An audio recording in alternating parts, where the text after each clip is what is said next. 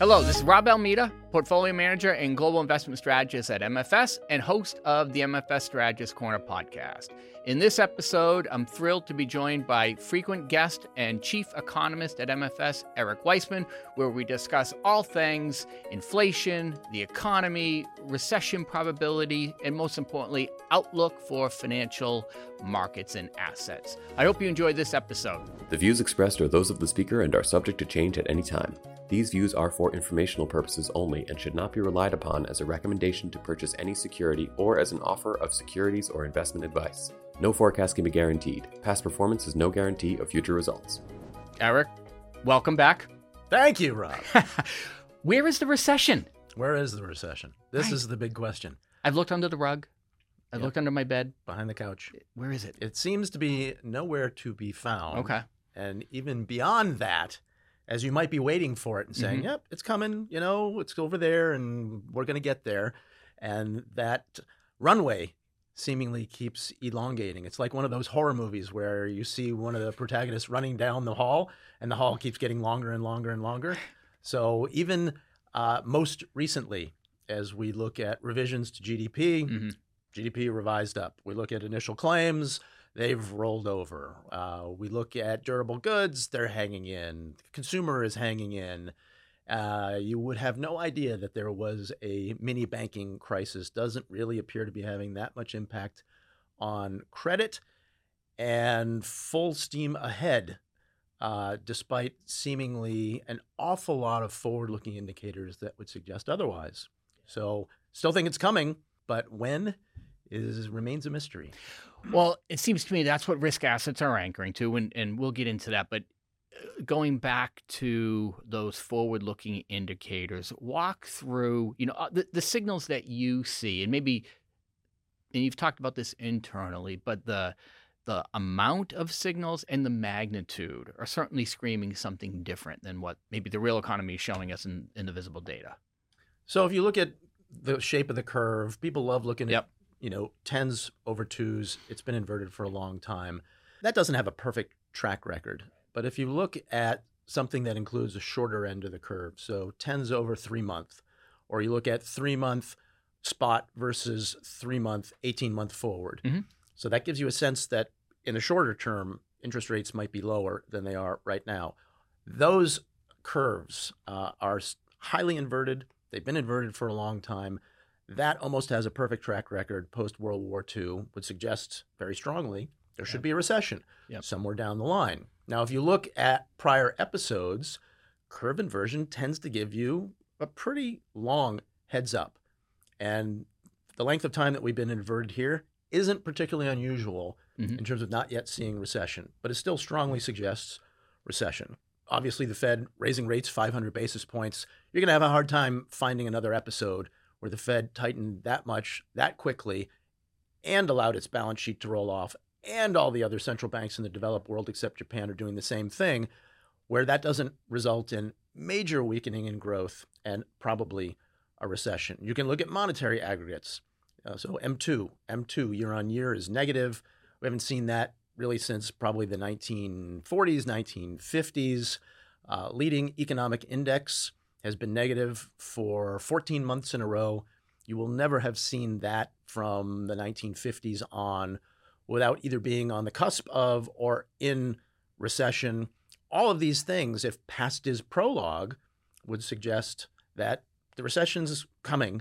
We just have to be patient, and we've been impatient. The Fed has been raising rates very aggressively. Other central banks are doing the same. We're allowing the balance sheet to roll off, which is a different way to tighten monetary conditions. And we think, gosh, this should be enough to give us the recession. Why isn't it here yet? Well, it's because raising interest rates takes time to hit the economy. Think about contracts that are signed. They're 12-month contracts, 18-month contracts, 24-month contracts. You can raise rates an awful lot. You might not be impacted for that 12 to 24 months. And that's kind of the window that we're entering. So I think we're being impatient. I think it's going to happen. But the macro data that we're looking at right now, the instantaneous macro data, suggests it's not imminent. What about the strength of the labor market? And in the context of everything you just talked about, the durable goods number, the falling unemployment claims, revised GDP, has the Fed or maybe global central banks done enough? So a combination of perhaps we're being impatient, or have they not done enough, or both, or neither? So again, based on the past, you would say they've done enough. I think the central banks are also impatient. They don't want to lose the narrative. They don't want to lose their inflationary anchor. They know they have lost some credibility by having gotten this wrong and allowing inflation to get out of the box and saying, oh, it's transitory. Clearly, it wasn't that transitory. And they're not going to wait for that kind of 12 to 24 months to elapse to see the weakness. The longer that we have robust labor markets, inflation that gets stuck at too high of a level, the more I feel like they're going to press. And we've seen, even in just the last handful of weeks, several central banks have had their meetings and they have been more hawkish than expected, and anticipate that they will continue to be more hawkish. So either they're right to do so because the labor market isn't weakening and inflation isn't weakening, or they're making a policy mistake in that they're not being patient the way that they might have been in the past. Right. So if we come back to the labor market again and the strength of it, it just seems it's ultimately incompatible with getting inflation, to use your term, back in the box, right? And so how do you maybe square that circle? So it should be the case that if the labor market is strong, income generation is strong, that allows the consumer to spend. Right. That should keep inflation higher than it would be otherwise. And that's not getting the Fed to where they want to be. So it should be the case that you've got to weaken the labor market in order for the Fed to meet its targets. So why is the labor market so strong? Some of it has to do with sort of the shift as we went from pre-pandemic to the worst of the pandemic to kind of the pandemic is fading to post-pandemic, right? You're hiring a lot of people in some areas, you're firing people in others, and then you're reversing it all. So some of it is a labor market that's very much in flux. The part of it that I think is the most befuddling, though, is if the productivity numbers are correct, and they almost certainly aren't because they're revised up, down, and sideways over the course of time. But the productivity numbers right now would argue that people are being very unproductive overall. You're hiring people for negative productivity. Right. That should hit profit margins for companies, but we're not seeing it. So you're paying people an awful lot of money and wages essentially to do negative work. Yeah. This doesn't make a whole lot of sense. Negative return. And it gets to this notion of labor hoarding. Right. So it's a term that people want to throw around. Does it make sense for a company to say, I want to warehouse labor because I know after this slowdown or after the recession, I'm going to need to source that labor. I'm going to have a hard time finding it. It has been so challenging to fill the slots I want to fill. If I see someone that kind of fits the skill set that I need, then I'm just going to warehouse that person. Fine. But if, in fact, then you wind up seeing a slowdown, if profit margins do contract, and then you've got to start to shed labor, not only are you going to shed the labor you might normally shed during a slowdown, you've got all these folks that you warehoused as well. Yeah. And this potentially could result in more of a slowdown or more of a recession than what people are expecting. It seems to me, too, that obviously you had a lot of people leave the workforce because of COVID. They got ill or they just said, look, life's too short. I don't want to do this anymore. And then to your point on labor hoarding, but also there's a lot of evidence of increasing capital investment. So whether it's to reduce greenhouse gas emissions or shorten supply chains, build electric vehicle factories and semiconductor factories. Is productivity there more difficult to measure, perhaps? I'm just trying to come back to the purpose of putting capital to work when the return is zero. So I don't think we're going to see the effects of that productivity probably until 2024, 2025. To your point, we have two very interesting dynamics that seemingly are ahead of us. One is the implementation of this new industrial policy that the United States is implementing. So the Inflation Reduction Act, which actually won't reduce inflation, it's actually inflationary. Yeah. But we're going to Inflation Accretive Act. Exactly. I like that. I like the sound of that better. right? So we're going to spend money on infrastructure. We're going to spend money on green energy. We need to prop up dirty energy for the transition. We're going to be spending a lot more money on defense. All of that is going to be, again, 2024, 2025. The defense probably won't help in terms of productivity, but the infrastructure will, the chips will, the green technology will. And as a byproduct, you also have this reshoring and friendshoring. Yeah. So to the extent that some of economic activity that we had farmed out winds up coming back home, that could wind up being synergistic, and you wind up getting productivity benefits from that, which, again, would be fabulous because productivity heals all wounds, right? Productivity allows you to pay the laborer, the capitalist, and the government. Yeah, everybody wins. And everybody's happy. Right.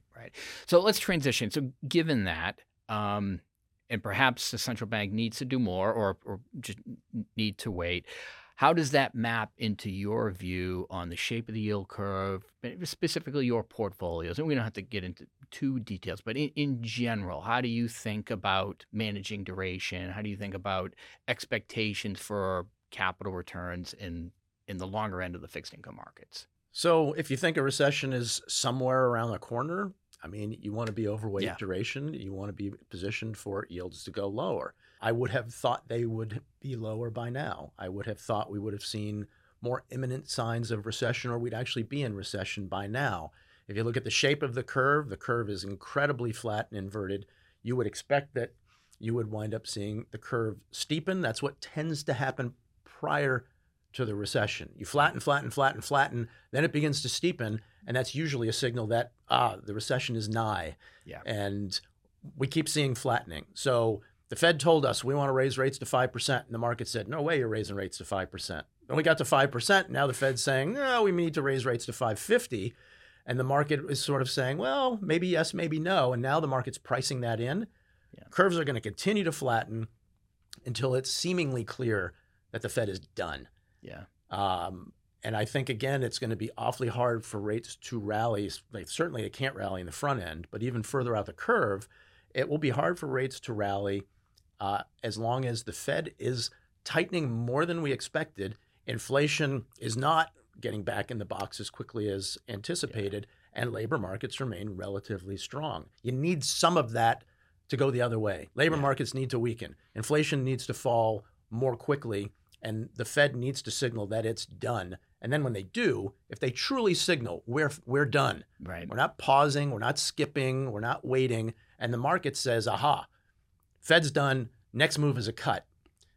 That's when I think you wind up seeing the belly of the curve that rallies and the curve steepen.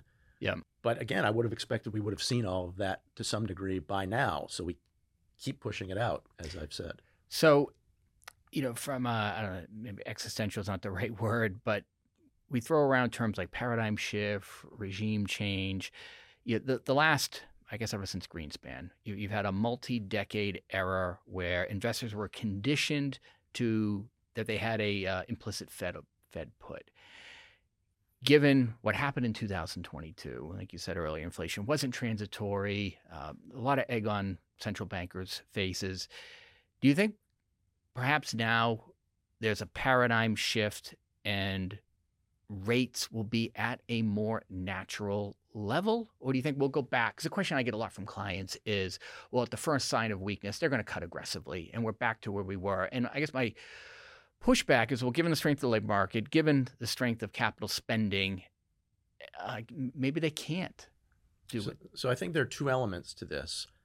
One is, do I think rates are going to live in a higher envelope when we get to the other side of the expected slowdown or recession? I think the answer is yes, and we can talk about that. We have talked about it.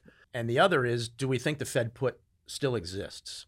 So there are two types of Fed puts. One is to do regulatory. Mm-hmm. So we used that regulatory Fed put in the midst of that mini banking crisis, right? So the Fed pulled another facility out of its hat, and it seems to have worked spectacularly well so far. We're only a few months removed from that moment.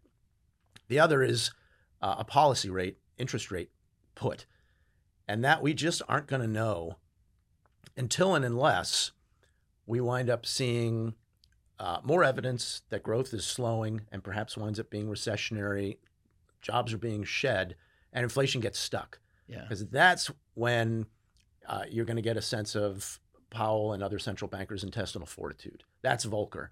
Yeah. That's Volcker saying, I see the recession, it's happening, it's ugly, I'm sorry, but we have to continue to do it because that's the only way we can get inflation back in the box. If these central banks are lucky, we may see all of this happen at the same time, right? Growth slows, inflation slows enough, central bankers can go on hold and eventually can cut, and it will be the right thing to do. So we're not going to know necessarily about that Fed put unless we're in the position where labor markets are weakening, growth is weakening, but inflation gets stuck. Yeah. Because then you have to ask yourself, which is the policy mistake of least regret? Do you want to hold rates too high and cause more of a recession than you would like? Or do you want to capitulate and inflation gets stuck at too high of a level? Right. Choose. Right. Yeah. Sophie's choice there.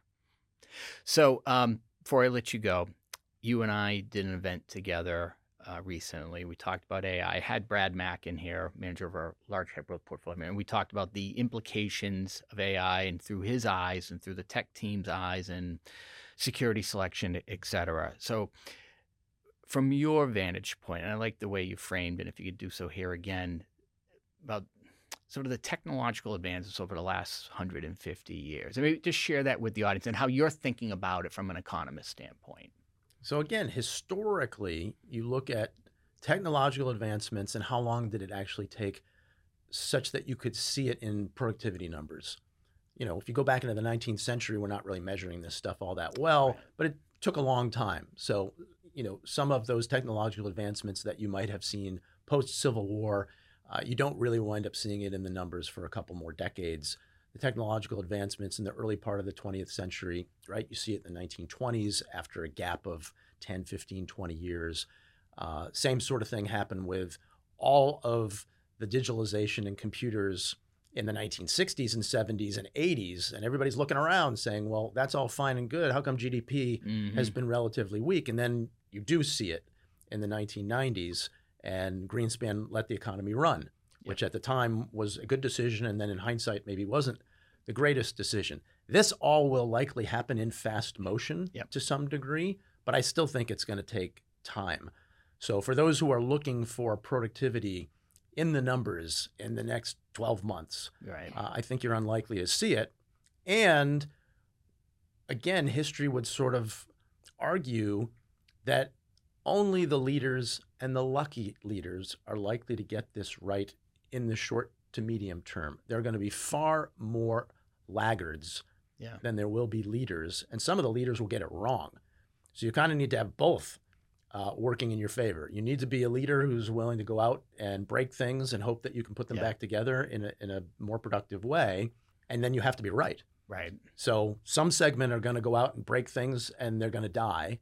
Others will go out and break things and they'll figure it out. And everybody else is going to wait and see. And many of those laggards then will die because they waited too long. Yeah. And it's a process. So you wouldn't expect to see a whole heck of a lot in the next 12 or maybe even 24 months in terms of GDP accounting. But the market will suss it out, I think, much, much more quickly, which is why you could see this very significant disconnect, and you're already seeing it between those who are producing the AI, those who are consuming the AI in terms of equity valuations and GDP. Yeah. There seems to be some conflation happening in the marketplace between the science, the use case for it, and the impact on the P&L, or the impact to, whether you're selling the science as a future revenue stream or you're utilizing the science to manage costs and be more productive. And like I said, these things take time, and this will probably happen a lot faster than those other episodes, but the market seems to be jumping ahead and assuming, okay, here's a vast array of companies that it's going to have commercial success and going to be revenue accretive. And like you've seen many times before, innovators get innovated away. And so we don't know really who's going to have that commercial application. Then on the other side, adoption curves take time. And this adoption curve will be faster, but how to use it in the right way. And I think this there's a lot of pulling forward of assumptions. Yes, it seems to me. I'm sure it will unfold in a way that baffles many of us. Right. Here's what we've covered. So recession isn't here yet, but the indicators and signals that you care about, they're all that hasn't changed. They're still signaling that. These things take time. And look, we know the market is an impatient beast. Perhaps it's exhibiting the same type of impatience here, and that this is coming. I've shared with you, I track bankruptcies, and we're averaging a bankruptcy in the United States every day and a half. So at least from my vantage point, I'm starting to see it in select retailers and their P&Ls, companies that sell non-discretionary goods. You're seeing a bit of stress. I think you're seeing it stress particularly in private companies or smaller companies. And that's a big part of GDP. That's 70, 80% of GDP is small enterprises, and they are disproportionately levered to higher labor costs, higher interest expense. And I think these things just take time, right? I agree wholeheartedly. Eric, thank you as always. Thank you. Thank you for listening to this edition of Strategist Corner podcast with my guest, MFS Chief Economist Eric Weissman. Please check out future Strategist Corner podcasts on MFS.com or wherever you get your podcasts.